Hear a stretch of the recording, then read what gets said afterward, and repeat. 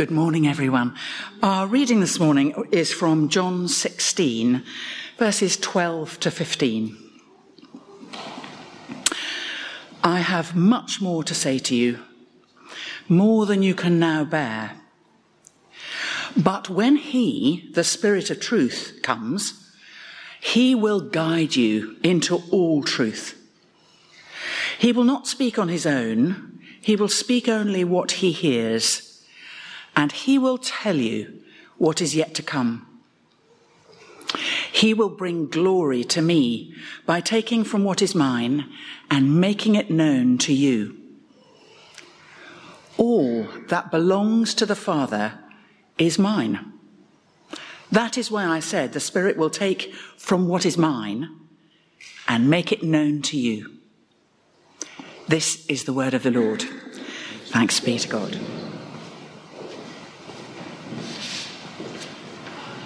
Okay, so I think just before I speak, the children and the young people are going to be going to their groups. If you are here this morning and you have children with you, you're welcome to make use of those groups. We have a creche and Key Stage 1 through to the Covert Chapel, Key Stage 2 making their way down to the Forge, and we'll call them back in time for communion a little later in the service so we can share communion together as a church family.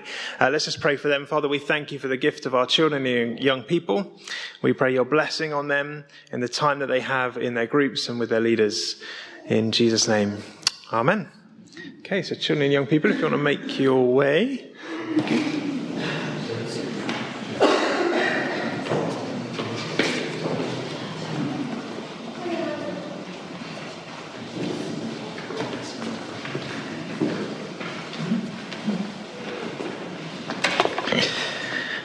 Okay, and so John chapter 16, this is one of those instances where we've got literally three verses and 94 words, yet it's really, really hard to know where to start on this Trinity Sunday, how to focus such important words of Jesus. And those of you who were here a few weeks ago may have been here when we set the challenge of taking time to read John chapters 14 to 17 together, to just sit down and read them in one sitting. And if you were able to do that, then you would have seen the context, the wider context of these verses. If you weren't here or you weren't able to do that, that's fine. There's no condemnation for those in Christ Jesus.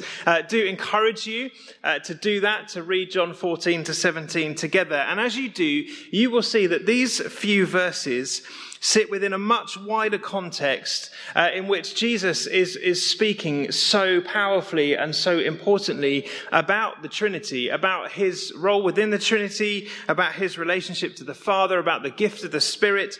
It is a very Trinitarian few chapters of the Bible, and where most of our understanding of the Trinity comes from these chapters in John 14 to 17. And what you have in these few verses and why they're chosen for today is kind of a little insight, really, into that beautiful partnership of the Trinity. It is one of those things that for us is a profound mystery, but of vital importance to our faith. The fact that our God is both three in one and one in three is one of those things we cannot fully get our heads around. Theologians have tried for nearly 2,000 years now and still haven't got there. But it is a wonderful mystery that we need to grasp and we need to have some hold of because it's so central to our faith. The fact that our God is in himself perfect community, perfect unity, perfect community of that agape love, which is that self-sacrificial spilling out love, a love that was so spilling it caused creation into being out of chaos. And into that creation God placed a humanity with whom he desired to share in that partnership, in that unity, in that community, for us to rule and reign together with him over what he had created. And what we see in this passage in John chapter 16 is how inextricably linked Father, Son, and Holy Spirit are. How they each seem to, yes, have their own kind of functions and purposes within the life and worship of God's people and how we live. But no one is more important than the other. No one is more valuable than the other one. No one has more of a higher role than the other. God is both three in one and one in three. And no matter how many times we say it, we still don't understand it, but that's how it is. Our God is 1 in 3 and 3 in 1. And we see that partnership, I think, clearly in these verses, as Jesus speaks of the Holy Spirit with such love and adoration and respect and awe, and then speaks of the Father in turn as well. It's clear from these verses that Jesus has a desire for his people to know the Holy Spirit, to depend on the Holy Spirit, to be filled with the Holy Spirit, and through that to fully realize and accept the glory of Jesus and the generosity of the love of the Father. That's Jesus' desire in these words. And the reality is, if you're sat here this morning and you have accepted that Jesus is who he says he is, that you accepted that he is Lord and Saviour, that would not have been possible without the Holy Spirit. Without the Holy Spirit, Jesus would be nothing more than a person of history to you. But if your eyes have been opened to who he really is, that is a work of the Spirit, whether you acknowledged it at the time, knew it at the time, accepted it at the time or not. That was the work of the Spirit, wooing you to Jesus, opening your eyes to see him for who he is. He is at work. One of the best descriptions I've heard of the cross is not of the cross is not the Father doing something to the Son. It is the Trinity working in perfect unity to bring about God's plan for creation. Perfect unity working together to bring about God's plan. That's what we see at the cross. We don't just see Jesus. We see the Trinity working in that perfect unity to bring about that plan. And Jesus here is inviting us to know that Trinity better, because the thing I have found, and I hope the thing you have found, is that the Trinity is a well that just seems to go deeper and deeper and deeper the more we discover of him. The more we learn of who he is, the deeper that well seems to go. And the more we discover, the more we fall in love, the more we find how great and how other and how awesome and how amazing and incredible our God is. The fact that he can be 3 in 1 and 1 in 3 is a miracle in itself that inspires us to worship, inspires us to respond, inspires us to hopefully to relationship. And the more we're able to learn to relate to every aspect of the Godhead, the more secure we can become in him and in who we are in him. And we have to kind of work through our lives as we discover more of who the Trinity is, to ask ourselves the question if there's any aspect of the Trinity, any part of the Trinity with which we struggle to relate. And if there is, what do we need to do to make that no longer the case?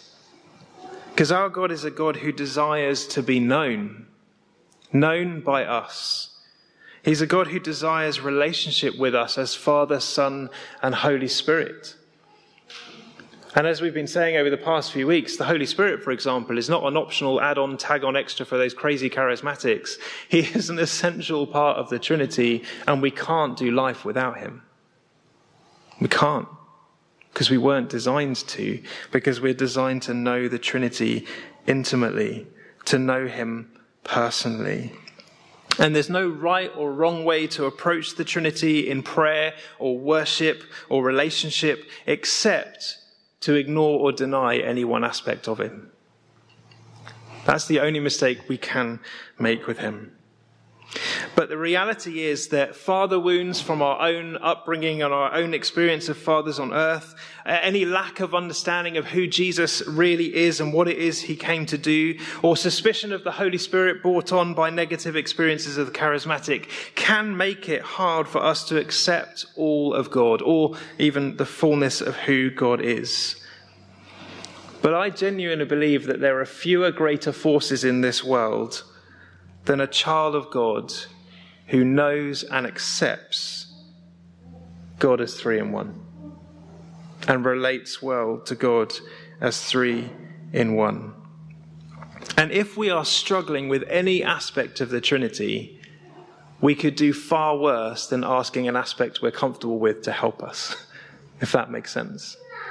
So if, for example, you are suspicious of the Holy Spirit and who this Holy Spirit is, and you struggle to understand what his role and his purpose is, you could do far worse than sitting down with Jesus and saying, Jesus, show me who the Holy Spirit is. And then reading these passages and allowing your eyes to be open to who Jesus said the Holy Spirit was. Maybe you're fine with the Holy Spirit. You've had encounters with him. You can't deny his existence. And you know that he's a good, loving gift of God, the Holy Spirit in God himself. And as you receive from him, maybe he can open your eyes more to see more of who Jesus is, more of his purpose and function in your life, more of what Jesus came to do for you and who he is as a person. Maybe you struggle to relate to God as Father. Well, Jesus said very clearly, I have come that you may know the Father. If you've known me, you've known my Father. So if we're struggling with any aspect of knowing the Trinity, then we need to ask ourselves, what can we do to change that? It's part of our discipleship, that journey of learning together and understanding together what it is to worship a God who is 1 in 3 and 3 in 1. It sets us apart from everyone else in the world. That we believe in this God, and he is a mystery, a profound mystery. But the thing that blows my mind every time I think about it is that this ministry, this mystery, this perfect unity, this perfect community invites us to join with him. Invites us into that partnership, into that relationship, into that dance, if you will, of life with him. He invites us in. Whereas Jesus says, as the Father is in me, so I will be in you. And so we're invited in. So if, like me and probably every theologian through history, you find yourself scratching your head when it comes to the Trinity, when you're trying to understand and comprehend what it means for God to be 3 in 1 and 1 in 3. Maybe you've tried all the different analogies in the world of the clover and the Aquafresh toothpaste and the egg and all those different analogies. They all fall short because it is a mystery. If you find yourself scratching your head, let me encourage you with this incredibly important truth. You don't have to fully understand the Trinity in order to know him or to experience him. You don't have to fully understand him. It's a matter of surrender and trust, knowing that God is good and what he has for us is good. And if God is inviting us into relationship with a perfect unity and community, our main response, or our main call, is to respond to that with our yes and amen. As in a way with any marriage, you don't marry your spouse knowing everything about them on the day of your wedding, do you?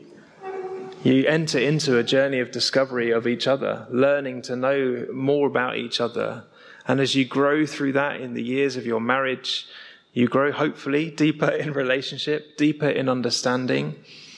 So it is, I believe, with the Trinity, that we enter into that commitment of giving our yes and amen to the fact that our God is 3 in 1 and 1 in 3.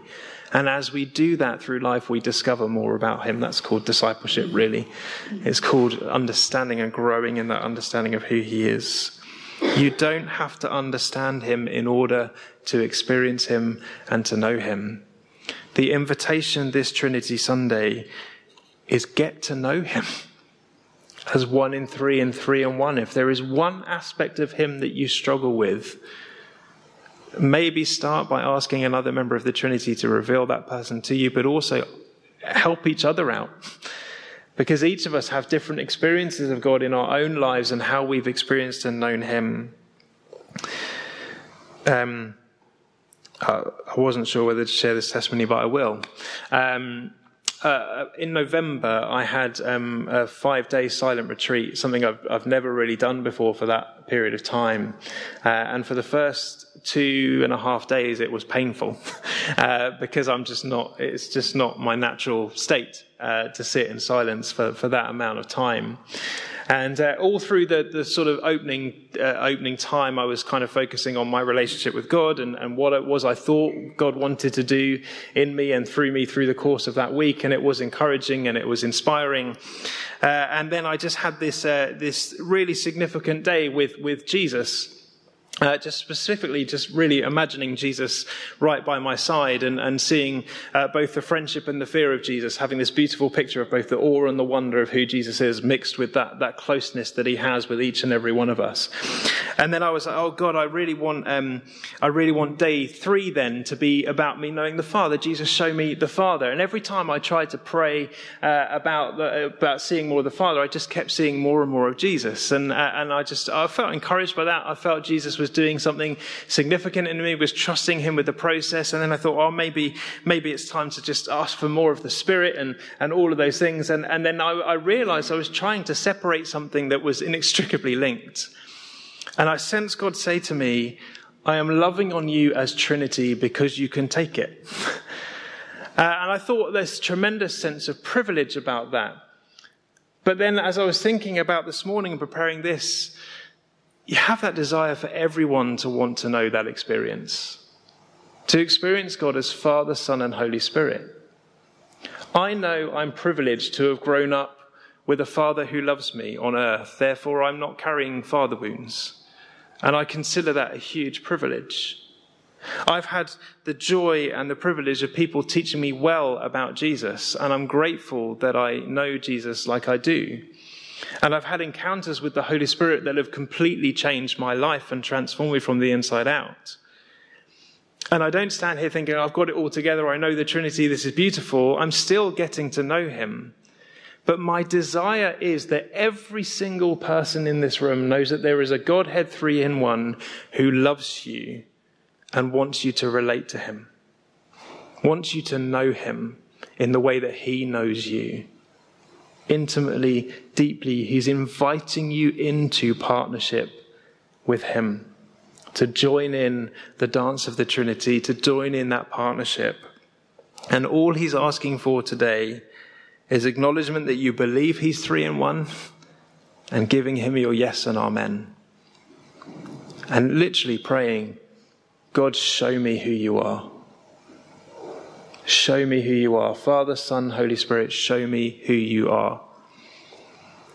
And if you're struggling with Jesus, ask the Spirit to help you. If you're struggling with the Spirit, ask the Father or Jesus to show you. If you're struggling with the Father, maybe there's some counseling that's needed. Maybe there's deeper wounds that need to be dealt with. But don't ignore that part of the Trinity. Don't allow your earthly experiences to deny you the relationship with Father, Son, and Holy Spirit.